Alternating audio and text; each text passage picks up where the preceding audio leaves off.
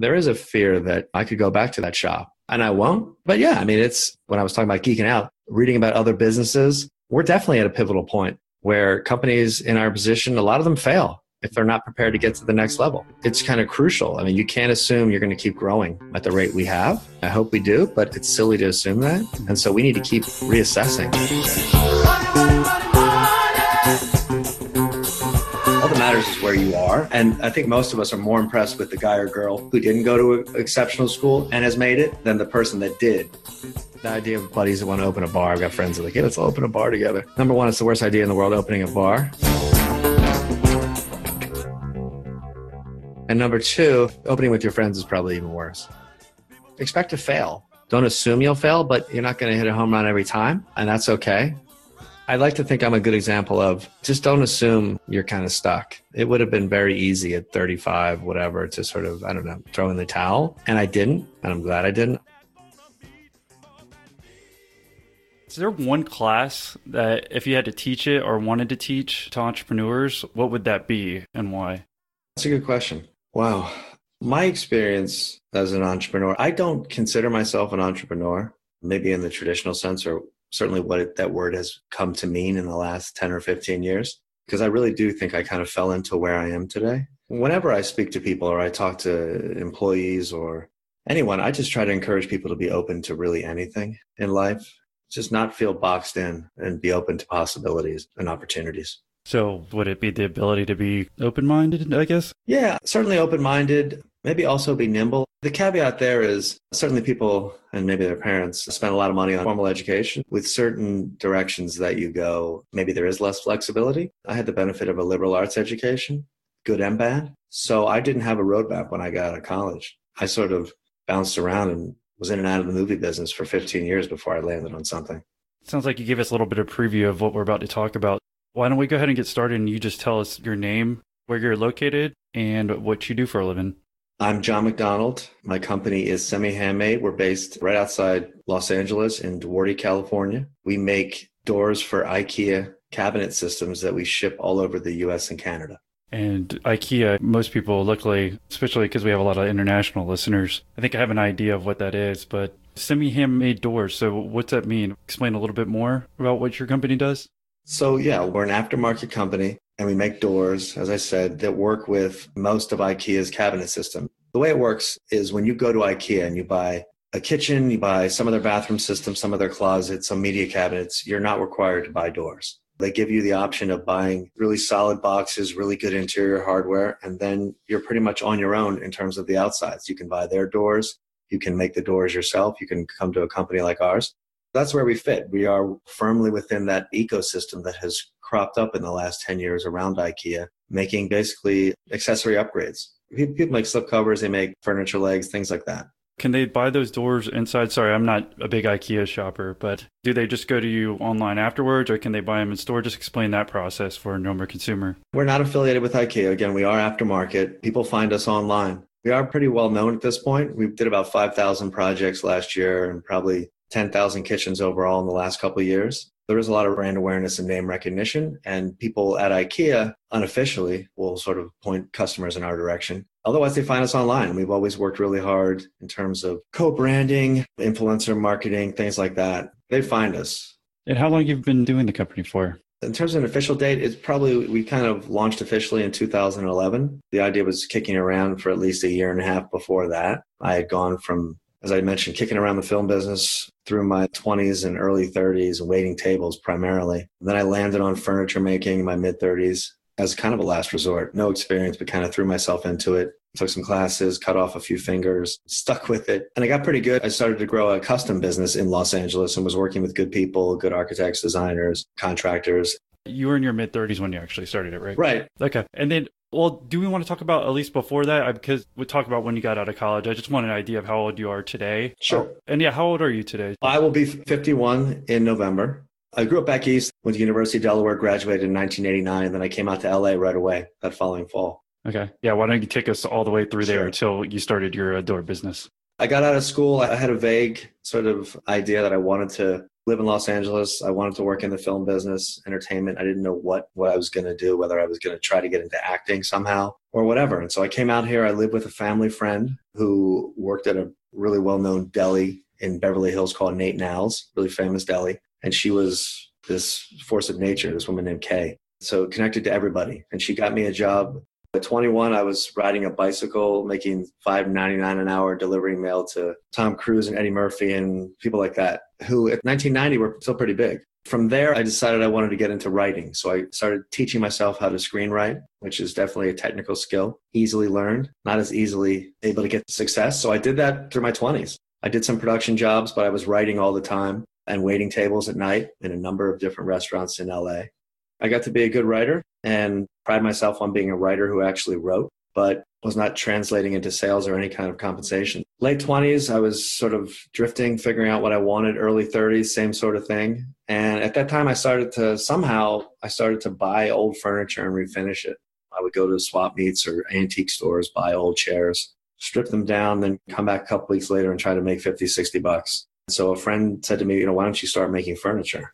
And I hadn't, for whatever reason, thought of that. I had no background in that, no interest, but I started to do that. I signed up for a few classes at a local community college. Cerritos College has a really spectacular woodworking program. And a week before I was supposed to start, the first class you have to take, which is shop safety, I cut off a couple fingers. Which ones? So I cut off my right pinky and halfway through my ring finger. The pinky was not as big a deal. It's more expendable, literally. And they were able to reattach the ring finger, but I did some rehab. It wasn't any kind of deterrent because I knew exactly why I did it, how I did it. It was purely stupidity. And I just signed up for that class. I had class the next week with my hand bandaged and set, and I kind of never looked back. So I still waited tables. I waited tables with my hand in a bag, literally, at a sushi bar for the next 8 weeks, kept taking the class, kept getting good. And after about 3 classes, I sort of teamed up with a buddy of mine who also was in school there, and we rented out a shop and just started to try and get work.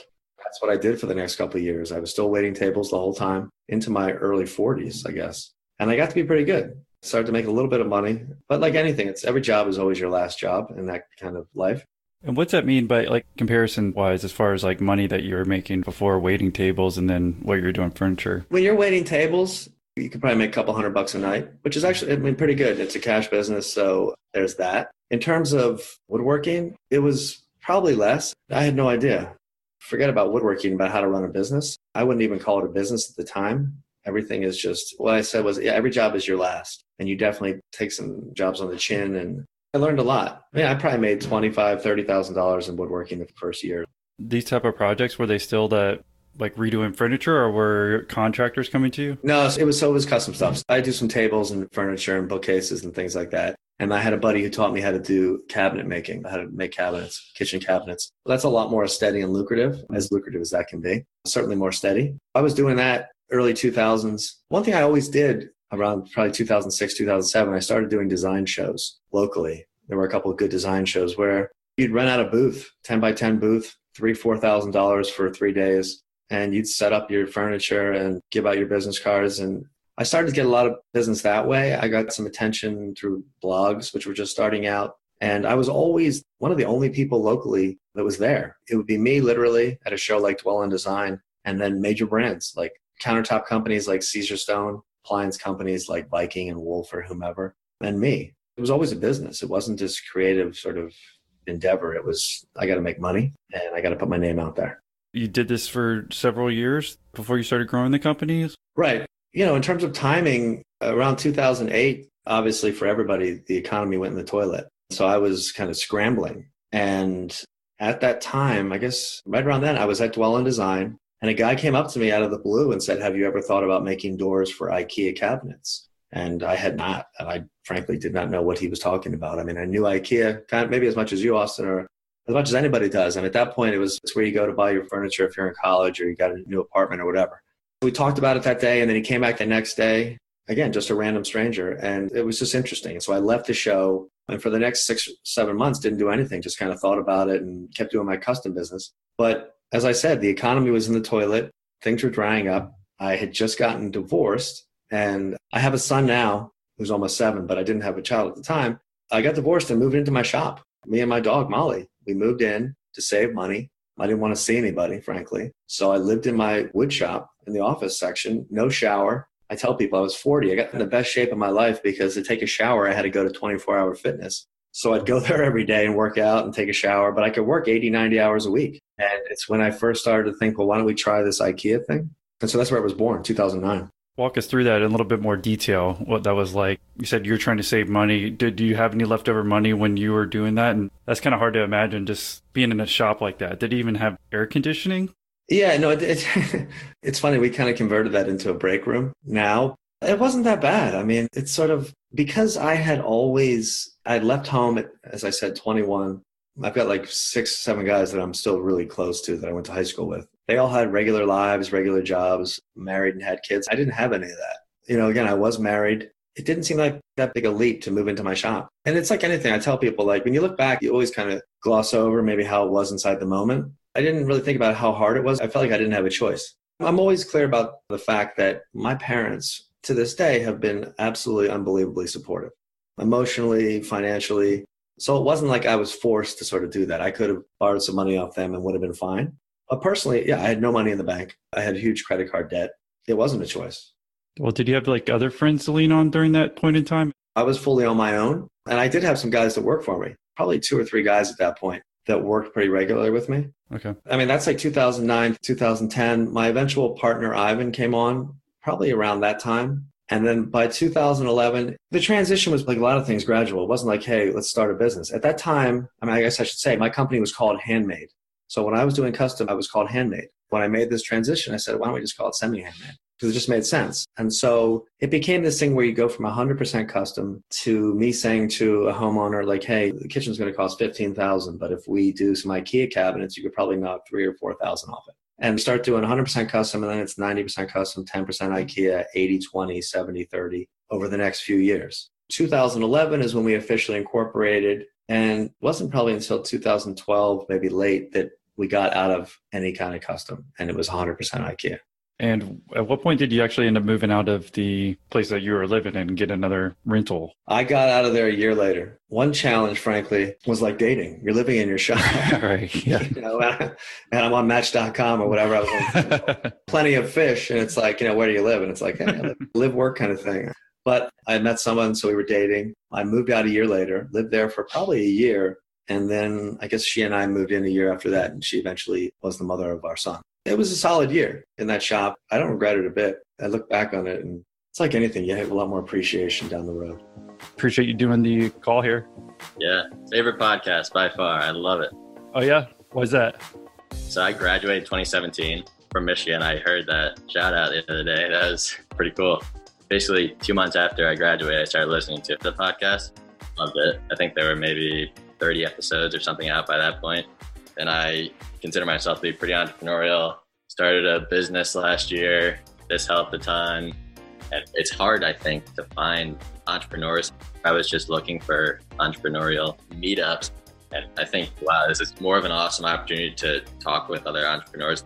The value is, it's insane. Like, people make these types of entrepreneurial insight things of thousands of dollars. This is $12 per month, but $12 per month is like nothing.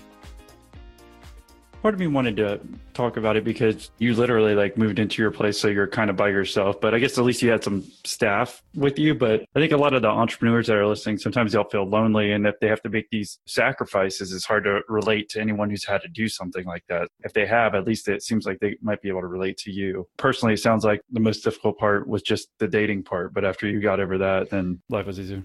Dating was definitely not my biggest concern. And again, I have a really strong group of friends. People that I went to high school with back in Philadelphia and now spread out, but also my friends in Los Angeles. So yeah, I don't want to minimize that. And of course, my family. I definitely did not fall off sort of the radar. I was still sort of actively in my life.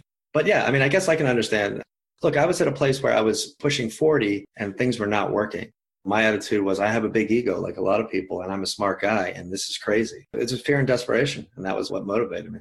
Well, how about when you were younger? Did you think you would be further along in life by this point in time? Yeah, I did. I was telling somebody I didn't have an inferiority complex, maybe had a superiority complex, like I'm going to do a lot of different things. So when that wasn't happening, realizing that the film business wasn't going to work was difficult, just in terms of pride or whatever. I was not a happy person. I'm always a tough, cynical person, but I was miserable. That came through in my writing and probably everything else in life. To younger people or whatever, I do feel like, well, shit, man, if I started at 21, where would I be? But that's such a waste of time. I wouldn't be here today if I hadn't followed my exact path, as crazy as that path was.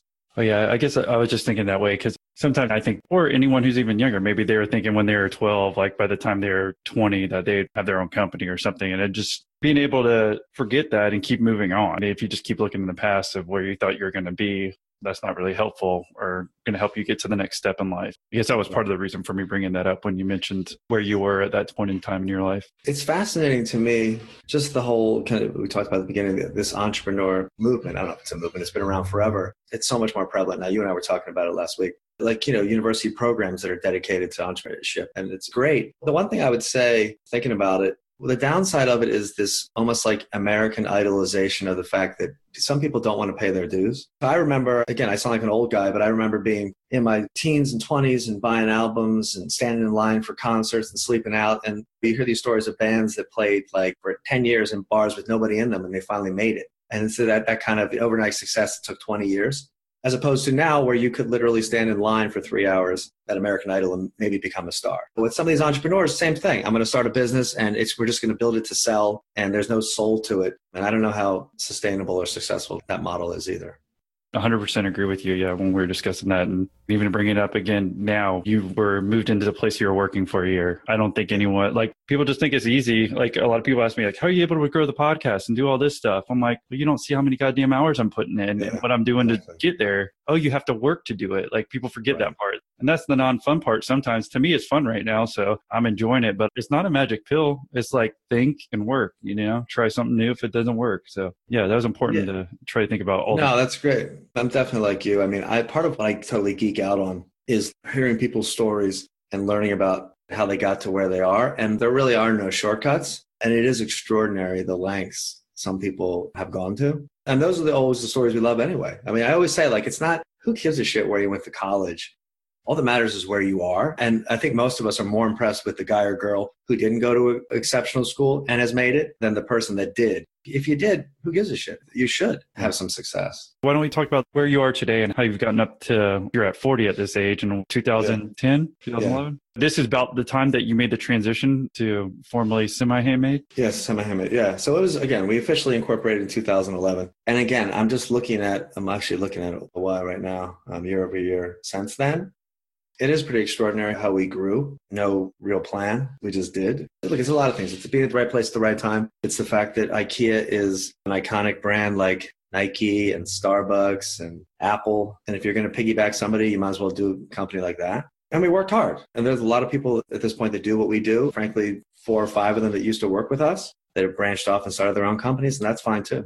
There's room out there in the market. You went slowly to 100% of doing this for IKEA instead of doing the custom stuff. Can you tell us some of the difficulties of like why you wanted to make that 100% transition from, I guess, doing the custom stuff with the kitchens? I mean, was that just draining on you as far as doing that? Yeah, I mean, it's exhausting in the sense that it also involves you've got to be on site and installing jobs. So if I make it, I got to be there too. Whereas with IKEA, we became strictly a door manufacturer all over the country, frankly. That's kind of the dream. We have, I think, about at least 50 kitchens a month in New York area that we ship out there. And they've handled it all. The homeowner or designer has gone to IKEA. They've ordered everything. They designed the project, and they're on their own when it comes to installation. We just get to focus on kind of what we do best. And you're doing custom, and it's work. And I always say the minute you walk inside someone's house, you start losing money. Because part of it is maybe at times lack of preparation, but just things come up and walls are out and ceilings aren't flat and floors are all over the place. And it's a nightmare. So you had a couple of guys as you made this transition, right? Yeah. Was it 2 or 3? So why don't we walk through that, like how it is the transition from more of a service-based, this company, it sounds like, to more product-based? Again, it's more sort of an evolution than a plan. It just became... because it is kind of fun to look back when we started really just to ship across the country. And it is sort of milestones of the company. When you start out, everything is local. Everything's Los Angeles. And then people start hearing about it. And frankly, I wish I should take the time to go back and look where we started shipping because people are guinea pigs. I mean, that's the other thing. Looking back, I feel some responsibility for, we always made a great product, but you're doing things for the first time and the customer doesn't necessarily know that. Right. And you don't want to necessarily let them know that. And frankly, and they're spending a lot of money. I mean, that's one distinction I always make is we're not a product. People are spending at this point, an average kitchen customer close to $4,000. I mean, someone could spend $2,000 or they could spend 20, depending on the size of the project, but it's not an insignificant thing. And especially your kitchen. I mean, your kitchen is 50, 60, 80 different pieces. And you're there all the time, every day. It's not a sofa that if you don't like it, we'll put a blanket on and we'll stick it upstairs or something. It was never a decision like, hey, we've gone from service to the other. It just sort of happened. Yeah. But I mean, I'm just thinking in your head, did you like want that to happen? You kept thinking, and hey, I want to stop doing this as much, or like, why did it start taking off more? But did just IKEA start calling you more? So you're like, okay, that just became a higher percentage of my business. To be clear, yeah, IKEA was never calling us. Customers. Yeah. If you mean customers, yeah. Yeah. People were finding us online and they were reaching out, and it just became like, why do we need to do that? Why do I need to drive to this person's house and spend like a week there when we could just make doors or even outsource the doors? So that's one thing we started to do too, is local companies that have the capacity to make doors, frankly, as good as us or better. Why wouldn't I have them make it? And then we just package it and sell it. That's the dream. I mean, that's the way most people run their business. Yeah. And sorry, I didn't mean IKEA customers there, but to get these IKEA customers, were you doing SEO or something? Like, because this is a transition, whether you like can remember or not. I mean, it has to be at some point, like what made it happen? Yeah, it's all search, and it was never, SEO is still something we kind of are learning about. We're good at having that kind of presence, but yeah, it was always about bloggers. I mean, I was always good at reaching out to other companies, designers I found online and said, hey, will you try our product? I'll give you free stuff. If you like it, write about it. Yes. So that's what I'm talking about. This is what helped you make that transition. Tell us about that and what else helped you grow into this part of the business. Yeah. I mean, again, it's like being at the right place at the right time. And it starts with, you got to have a great product. We certainly have that. We had a great story and people picked up on it. It was before, personally, I didn't get on Instagram, I guess, till about 3.5 years ago. I'm amazed when people have been doing it since whenever it started, 2012. But blogs were still writing about us. People were finding us in different news outlets and things like that. But it was always word of mouth. Website wasn't great at the beginning. It's gotten much better, continues to get improved. We feel great about where we are, but we know that, we can't ever slow down. If I'm looking back, it's first reaching out to those bloggers and those companies that are writing, I guess, about what you can get at IKEA. I mean, is there specifically any way you would track this, or you just randomly email in during part of the week, or what else could you look back on and tell us what helped you grow so we can learn from it? Yeah, I mean, I think a kind of turning point for us was we worked with a blogger, the designer in LA, a woman named Sarah Sherman Samuel, who we actually still work with, and we have a line of doors with her, our first sort of signature line of doors with a designer. She reached out of the blue and said, hey, I like your stuff. Do you want to work together? And she was doing her kitchen in her house in Venice, California. So we kind of laughing with her. We may have given her 20, 30% off. Wasn't a lot. And she bought our doors. She painted them herself. She installed them. She did everything and got the project published in Remodelista, which is a pretty big blog still. And it just went viral. This kitchen was spectacular. All we did was make the doors, as I say, and she did everything else. And it got picked up by Yahoo, and it was everywhere. And to this day, people still write to us, email us, or call us and say, I saw Sarah's kitchen. I mean, she's had so many people knock it off, which is maybe a cruder way of saying paying homage to her. It was explosive. And from that, we started getting more and more people reaching out. That's the greatest stamp of approval, too. Not just customers, but other designers that say, hey, I want to work with you as well. And what year was that she did that? That was 2013. Okay. Can you walk us through like the revenues and the employees to date? As much as I can trust the books back then, we did a little under about 250,000. At that point, probably 3 or 4 employees. I'm looking right at the sheet. 2012, pretty much doubled to about 460, 470. 2013 was when we hit $1 million. So we did about almost $1.3 million. I look back at these numbers, it does kind of blow my mind. I was going to say, how many employees were you thinking about at the time? There's probably 10 employees, or probably a little higher, maybe closer to 15. By 2014, there's probably 20 employees at least, and that's like about 2.7. So you kept doubling, it sounds like, almost every year. Almost. 2015, at that point, there's got to be 40 employees. We opened a showroom in Burbank, a brick and mortar showroom by the IKEA there. And we also opened one in Palm Springs, and that was kind of a big step too, having a place for people to come. Right across from IKEA? No, it's about a mile away. Okay, well, it's close enough. So that was 2015. Yeah, we did about 3.8.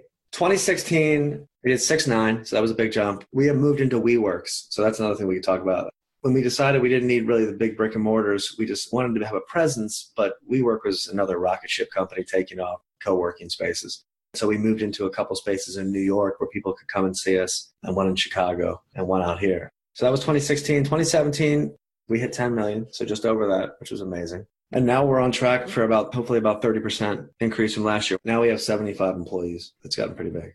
Yeah, I know that's great that you gave us a numerical timeline. That's what I always like because it helps me in my mind when I'm listening. Right. The listeners get an idea of what your growth was like. Why don't we just jump back to say like 2013 when that kitchen came live that you're talking about? Before then, you had only had like a couple employees. So why don't we talk about any like difficult times during this dealing with employee growth or trying to train people? Right. That seems like it's a big obstacle for a lot of owners. I say all the time, if I started a business today, these are the things I would do differently. And certainly that's true. When I started, there was no business plan. There was no roadmap. We just sort of figured it out as we went. We figured out how to pack things. That was a huge learning curve. Shipping stuff across the country. It's easy when you're doing it in LA and you can drop it off. When you ship to New York or to Toronto, that's where it gets terrifying. Because we still were, even though we weren't doing custom work, a lot of what we do, these beautiful veneers are real wood and they are one of a kind. So if you get a walnut kitchen, your kitchen is different than your neighbor's kitchen, than the guy 2 states over, whatever. And so if a piece gets damaged, whether it's my fault or whether it's the LTL company or your fault, it's a challenge. And someone's got to send it back to us. We've got to repair it. Getting people on board with that. I would say the transitions are going from an LA-based company to now we want to be national. What does that mean? And so you said something about the packing. So why don't we talk about that a little bit more? What did you have to do? What were you doing before where it might have got messed up? And what did you learn on how to pack it? No disrespect to LTL companies, and I doubt any of them are listening anyway. And what's LTL, just so people know? Less than a truckload, I guess. It's like shipping pallets. Okay. So our typical kitchen is on a 4x8 pallet. It's going to weigh about 600 to 800 pounds, and you may have 2 pallets because you've got big panels that go next to your refrigerator. It's a big deal, and it could be anywhere from 40 pieces to 100 pieces. The point is, if these guys can find a way to fuck something up, I mean, they literally will. Right. And you could make it as bulletproof as possible in terms of packing. And if you put a cone on top that says do not stack, you can almost be assured things will get stacked. This side up. We're out shopping competitive rates for LTL. Maybe I shouldn't say this, but it's true. It's not an easy job by any stretch. It shouldn't be as difficult as it is, but it's scary. And so, yeah, I'm putting, say, $8,000 worth of merchandise in someone else's hands, and it's got to get across state lines or across the country. And that's terrifying. I mean, talk about that frustration. That has to be difficult because it seems like you're doing everything perfect up to that point, and then something gets messed up, and then it seems like it costs you a lot of money. Yeah, it costs a lot of money. I remember when I was still doing it, probably around 2014, I remember taking a trip across with my girlfriend at the time, and we were driving Northern California. I remember pulling over and just ripping into DHL, the LTL company, on Facebook. Like, you guys don't call me back. And the problem was I did it on Facebook, and stupidly, I didn't realize like my friends could see it. It was really frustrating why they would see the shit that I was writing to DHL and saying, you assholes didn't call me back and blah, blah, blah. And this is a nightmare. And they did call me back, and that was great, but everyone else saw it, and it was kind of stupid. But that was the beginning of the world we live in, where I say now, as Austin, you know, and we know, man, it's a 24-hour customer service kind of thing. People have no patience. Right. Yeah. If something isn't right, I'm going to hit you up on Twitter like, hey, Semi Hame, what the hell? Mm-hmm. Luckily, that never happens, knock on wood, and I'm amazed. Pun intended. Yeah, exactly.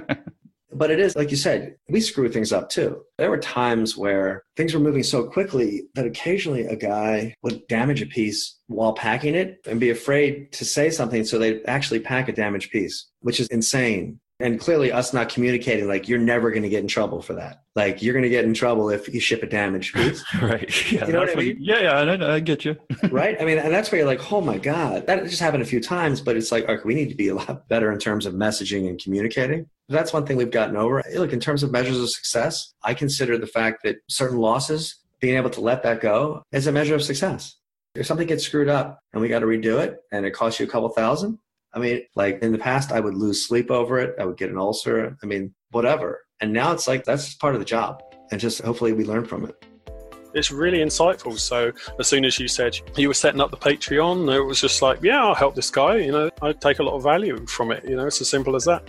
Yeah, I really appreciate that, man. Well, I was going to say, have you checked out our newest Patreon episode? Yeah, I was just like, oh, well, I'm in the car. I'll just listen to it, whatever. But I'm not getting anything out of this. And then you're like, wow. I'm not that naive or anything, but it really did open your eyes.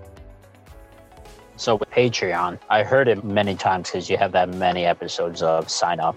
So that's always in the back of mind. But then I checked it out a few times and I was like, do I really want to do this? So I'll push it off a little bit. And then you posted your goal achievement of 69 Patreon members. And I was like, you know what better time than now Originally, I was going to go for the lower one, the $9 a month. But one, I want to have the conversation with you. But two, I always find that anytime I cheap out, I always find that I want to return it and upgrade to what I really, really wanted. So that's why I'm paying the higher one, if that makes sense. But it was just constantly pushing it off. And then I was just like, fuck it. I already listened to all of them, so why not? Well, what do you think you're really great at today or was great at then so we can learn from as far as like growing the company and working with all these people? I would say personally, my greatest strength is, I guess, relationship building. I would say like being fearless in, especially professionally, just reaching out to people and having a genuine curiosity and enthusiasm for what other people do and learning about it. And frankly, learning if there's a way we can work together. When I was doing those shows, those design shows, and we still do them multiple times a year, I always called it like design camp. So we would go away to like Toronto or Vancouver, New York, Chicago, wherever, a couple times a year. And you'd have friends from different companies, some of them from LA, but some of them from all over the country. And you'd kind of just hang out for like 5 days and bond and go eat and drink. And then you wouldn't see them again for like 5 months. And some of those became professional relationships where we actually worked together. And some of them just became just great people to commiserate with and learn about how they run businesses too. It sounded like it also helped you grow the business marketing wise, even when you're reaching out to the bloggers and whatnot. I did a little bit in May talking to customers and designers at a show. We did a big show in New York. In the last couple of years, I kind of separated myself from that. I like to sort of hang back and watch people and listen to people talk when they come up to our booth. And then I guess go talk to my friends. And it's a lot more fun that way. But it is business building. And there are things that, I don't know, relationships, it's interesting. Through friendships, like 2 years later, you start working together, which is how you grow a business too. That's the fun for me. Yeah, it seemed like that helped you be able to grow the business up to that point. But why don't we go ahead and jump back to, we're talking about 2012 when you had 10 employees and that growth. How about through 2013 to 2015? Why don't you tell us what you learned then? There were certainly lots of ups and downs. It's easy to gloss over things. A couple of years later, there was a lot of pressure. Why? Just the idea of building systems. I mean, systems isn't even a word we used. Kind of like we said, making the transition from being a local business to trying to be a national business and then starting to ship internationally to Canada. And what's that like and what does that involve? And also hiring. You start bringing in people to fill management positions. And that's something that I had no experience with. Well, I certainly wasn't a manager anywhere. But I mean, I only had jobs that were kind of entry-level jobs. I never had an office job. That was something to learn too, to communicate that way. Yeah. So tell us about that. What would you do again or not do if we had to hire a manager? I mean, I would start with the management team is key. I'm proud of the fact that we've worked really hard to strengthen ours. But at the beginning, you're just hiring people and then promoting them. And that's just what you do. Someone becomes proficient at something. And so it seems normal to say, okay, well, now we're going to promote you to do this because you were able to do that. And that certainly isn't the best plan. I mean, at the beginning, it was messy. I was like a tornado, I'm sure. And I mean, I know people will remind me because it was exciting, but it was also terrifying. What were you terrified about? Just because it's going to go away. And I still have that. Now it's hopefully more motivating factor, but it is because it happened. It's not as maybe random as I'm saying it is. I didn't hit the lottery or anything. I worked really hard, but there is a fear that I could go back to that shop and I won't. But yeah, I mean, it's when I was talking about geeking out, reading about other businesses, we're definitely at a pivotal point where companies in our position, a lot of them fail if they're not prepared to get to the next level. It's kind of crucial. I mean, you can't assume you're going to keep growing at the rate we have. I hope we do, but it's silly to assume that. And so we need to keep reassessing. Well, how's your work life during this whole point in time? You're saying you worked really hard. I mean, was it you come in at 9, leave at 5? My life is definitely, I've got a lot more flexibility now. There's no doubt about that. And I have a son who'll be 7. So that's frankly my number one priority. But back then there was no separation. Work is everything. It was Saturday, Sundays too? Or yeah, Saturday, Sundays for a long time until I cut that out. I didn't become probably obsessive looking at my phone until maybe the last 3-4 years because everything is, again, instant access 24/7. You can see everything. And that's a good thing and a bad thing. I probably was not as great at compartmentalizing. That may have affected certainly some relationships, but my career was everything. Were you like 100% owner of the company this whole time? No. So my partner Ivan came on, and so he owns a smaller stake in the business. We were friends, and he had another business that kind of went in a different direction. And so he came on board, and then he got equity probably a couple of years in. Well, how do you do that? That's a good question. Hopefully you do it as professionally and buttoned up as possible. And that's something we're kind of finally getting to due to whatever on my part. With him or with anybody, I mean, it is about the relationship. We work together really well. We certainly have butted heads over the years, and we still do at times because we're very different in how we deal with things. I think we're also good at the areas that we focus on, but it's a challenge. I know personally, I'm not the easiest person certainly to be with in any kind of relationship, but to work with. Yeah, but as a friend, I'm just curious, say if I wanted to hire a friend to come work with me too, and then I want to give him some equity. How did y'all decide on that? Like if we wanted to bring on a friend as a partner to help us with our business? Yeah. Look, it's hard because it really depends on where you are in the business too. If you're at the beginning where there's less value to the business, it's easier to do to say, here's X amount, 10, 15, 25, whatever percent. It's certainly more complicated the more mature your business is or more successful. One thing I've learned, and I've done a couple of programs with other entrepreneurs in the last year, which have been great. And some of those people are like, rule number one is never go into business with your friends. It's the normal thing to do. And it doesn't mean you can't do it, but it can definitely go south. Something to think about. The idea of buddies that want to open a bar. I've got friends that are like, hey, let's all open a bar together. Number one, it's the worst idea in the world, opening a bar. And number two, opening with your friends is probably even worse. Have you maintained your relationship? Yeah, we definitely do. We're not where we used to be, where it could get very animated in terms of our exchanges. And we weren't good also at like compartmentalizing that. We would do that in front of other people. Sounds like that's one thing we should probably never do. It is. That's something I look back on and it's like, it's embarrassing. It's part of the process. Maybe that's the nicest way to spin it. It's not preferable and it definitely affects other people. Probably the hardest thing for me, and I chalk it up in some ways a lot of laziness, is not accepting that I'm not a sole proprietor. And I haven't been, frankly, forever. And how I am or how things go or the image you project affects other people. Even if you think it doesn't. I could walk into a room, like when I was waiting tables, I was a great waiter, but I was tough. And I always had like a very focused look on my face. And people thought I was pissed off. And sometimes I was, but most of the time I wasn't. I was just like, what's next? What am I doing? And even here, I could walk into a shop in the past. If I was in a bad mood or stressed out, people would be afraid. I didn't understand why. I don't know. That seems like a small thing, but I've been constantly reminded of that. If I haven't sort of been great at that, it's frankly all on me. That makes sense. If you're coming in, you're just focused, running your job. Just because you're not smiling doesn't mean you're not happy. It just means you're focused. But that outward perception you've learned over time matters a lot more than you think. Talking about it now, I think that like certainly there have been a few people, I'm thinking of one guy in particular who's been here probably for like the longest, at least 5 years, going on 6. And I remember someone telling me like, he just feels like he can't talk to you the way he used to talk to you, or you're just different. And I'm thinking, I am different. But I also understand how when he first started, it was a totally different dynamic. And now it's somewhere else. And I don't know if I can change that, but I'm aware of it. And I get that person's point. I'm just worried about shit that I wasn't worried about because there's a lot more responsibility. It never excuses bad behavior. I want to make that clear, never. But when there's a lot more going on, it can be harder at times to sort of hide that. Because your roles changed. Maybe before, did y'all used to like make the doors together or something? And now you're more the CEO? Yeah, I mean, there's certainly that. I like to think that I'm certainly as informal in terms of just how I dress or how I carry myself now as I was then. That's never changed. And I kind of pride myself on that. Like I hope I don't put on any kind of airs or anything like that. That doesn't matter to me. Again, people that impress me are the people that are unassumingly successful. That's what I aspire to. Like you'd never know. And I do like to think that I'm approachable, but I'm also not around as much as I used to be, frankly, whether it's I'm working from home or I'm traveling. And that makes it probably harder at times for people to come up and talk to me. What's been the hardest part about like making that transition? Maybe for the guy who's listening, who's had a company for a few years and is growing to the point where yours is. And psychologically, do you have to make that move or it just happens over time? Just tell us what that transition's been. I think, yeah, it's a good question. To me, it's all about personal accountability. And that comes back to a question of who you are in terms of character, but also who you surround yourself with. And so I've always, with my friends, and certainly people here at Semi Handmade, I have people that call me on my shit. At times, it's well-deserved. As I mentioned, in the last year, too, it's also surrounding myself with other men and women that run businesses very different than mine and learning from them and networking that way, which I hadn't done. And I started doing this program in the fall of last year. And I met all these people from the East Coast and they were all in like CEO groups and mentoring groups and things like that. And I was like, wow, I don't have any of that.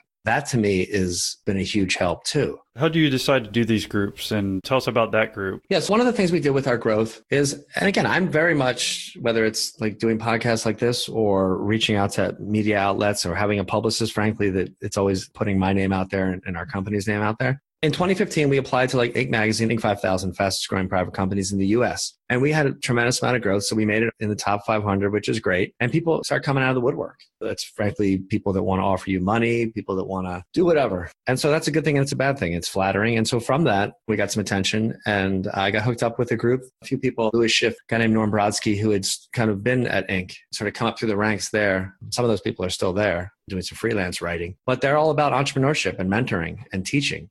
And Louis in particular, who runs it, is amazing. And he's one of these people that loves working with owners, helping them out. In the last year, that's been an amazing resource. Well, what's the name of the group? It's called Birthing of Giants, and it's got some different levels of it. I would definitely encourage any entrepreneurs out there, business owners, to look into it. Birthing of Giants. The guy's name is Louis Schiff, based out of New York, but we do programs all over the country. And yeah, we just got together at UCLA last week for a 3-day program. And part of it is, as much as the classroom stuff, learning about investing and basic stuff, if you were going to sell your company, different things like that. It's just the social aspect is so important because it's like anything. When you open yourself up to meeting other people and putting yourself out there and being honest, it can be a lunchtime conversation. It can be a conversation over drinks with another business owner that can be so critical to, unlocking something, how you do what you do. And I love that. Did you find any other business owners while you're say in the early stages when you were making your company, or you just focused on yours? No. So again, I've got a lot of companies that I really admire and that I consider friends personally and also professionally. But companies like in LA, there's Laguna Beach, there's a lighting company called Cerno. 3 guys that went to high school together and started this amazing lighting business.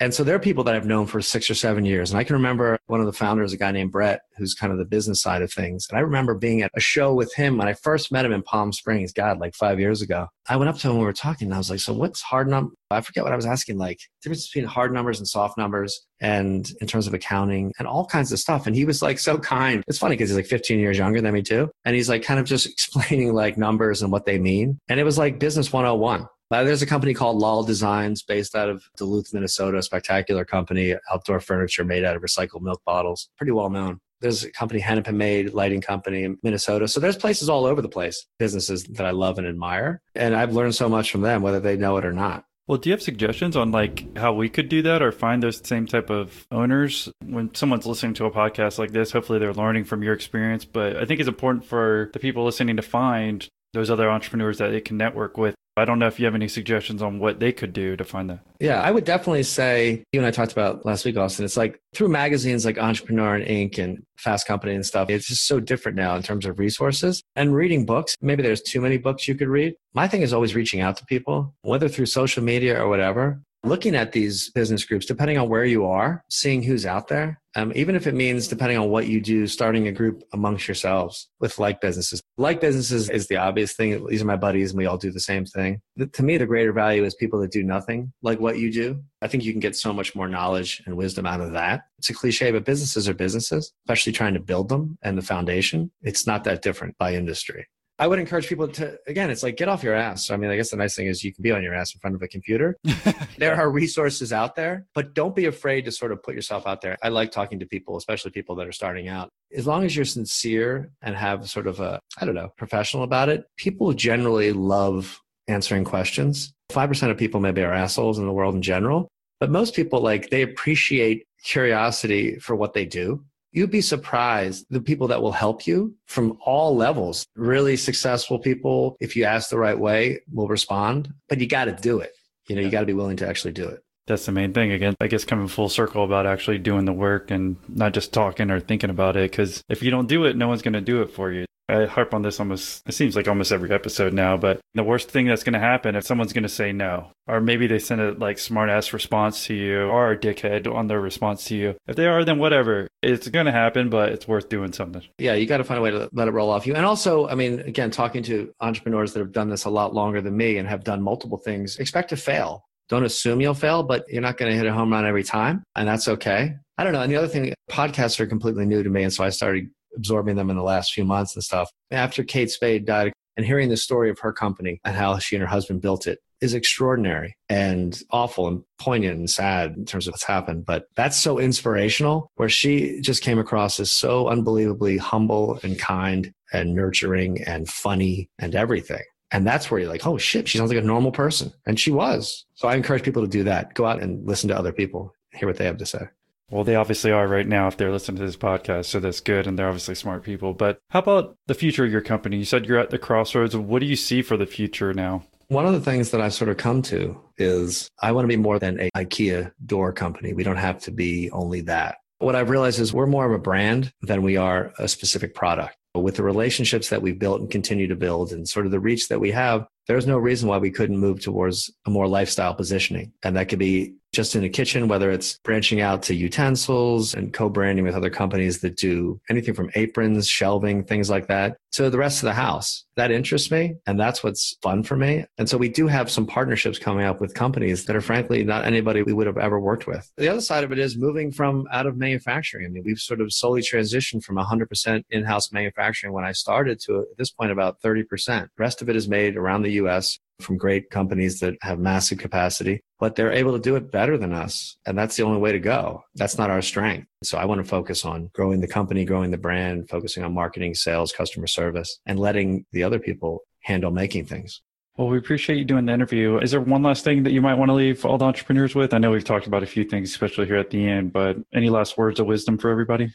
No, I appreciate the platform, Austin. I appreciate you reaching out. I like to think I'm a good example of just don't assume you're kind of stuck. It would have been very easy at 35, whatever, to sort of, I don't know, throw in the towel. And I didn't. And I'm glad I didn't, obviously. I guess the last thing I would say is, I have my son at 44, and he is the most important thing in my life. In terms of a measure of success, it's having the time to spend with him. Coaching his baseball team the last 2 years. That was one thing. In 2009, I remember driving around when I met his mother before we had him and saying, man, I want to have time to coach.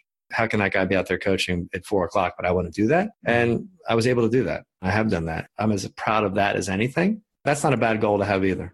When I talk about building businesses and stuff, it's more about being able to have the lifestyle to do whatever you want. Maybe someone honestly just wants to work and build $1 billion business who's listening. Well, that's fine too. But like you said, the guy who wants to make sure he's there for his kid at that 4:00, and if you kept working the jobs you were, then you probably wouldn't have that ability. Right. If someone wanted to say thank you for doing the interview, what's the best way for them to reach you? I'm pretty easy to find as long as it's not a dirty picture or heavy customer service issue. Yeah. You can reach me at john@semihandmadedoors.com. I'm easy to find there. But I love talking, as you can probably tell. And I would encourage people to reach out to me. And if I can point you in a direction to help, I'd love to be able to. Great. Well, thank you for doing the interview, John. My pleasure. Thanks, Austin. If you have questions that you want answered on a follow-up episode, then leave us a voicemail or text us at 1-305-985-3469. This is our new phone number for all of you to voice your questions or comments about the show. So just leave your name, place where you're calling from, and message, and we'll play your recording for our thousands of listeners worldwide. Again, that number is 1-305-985-3469.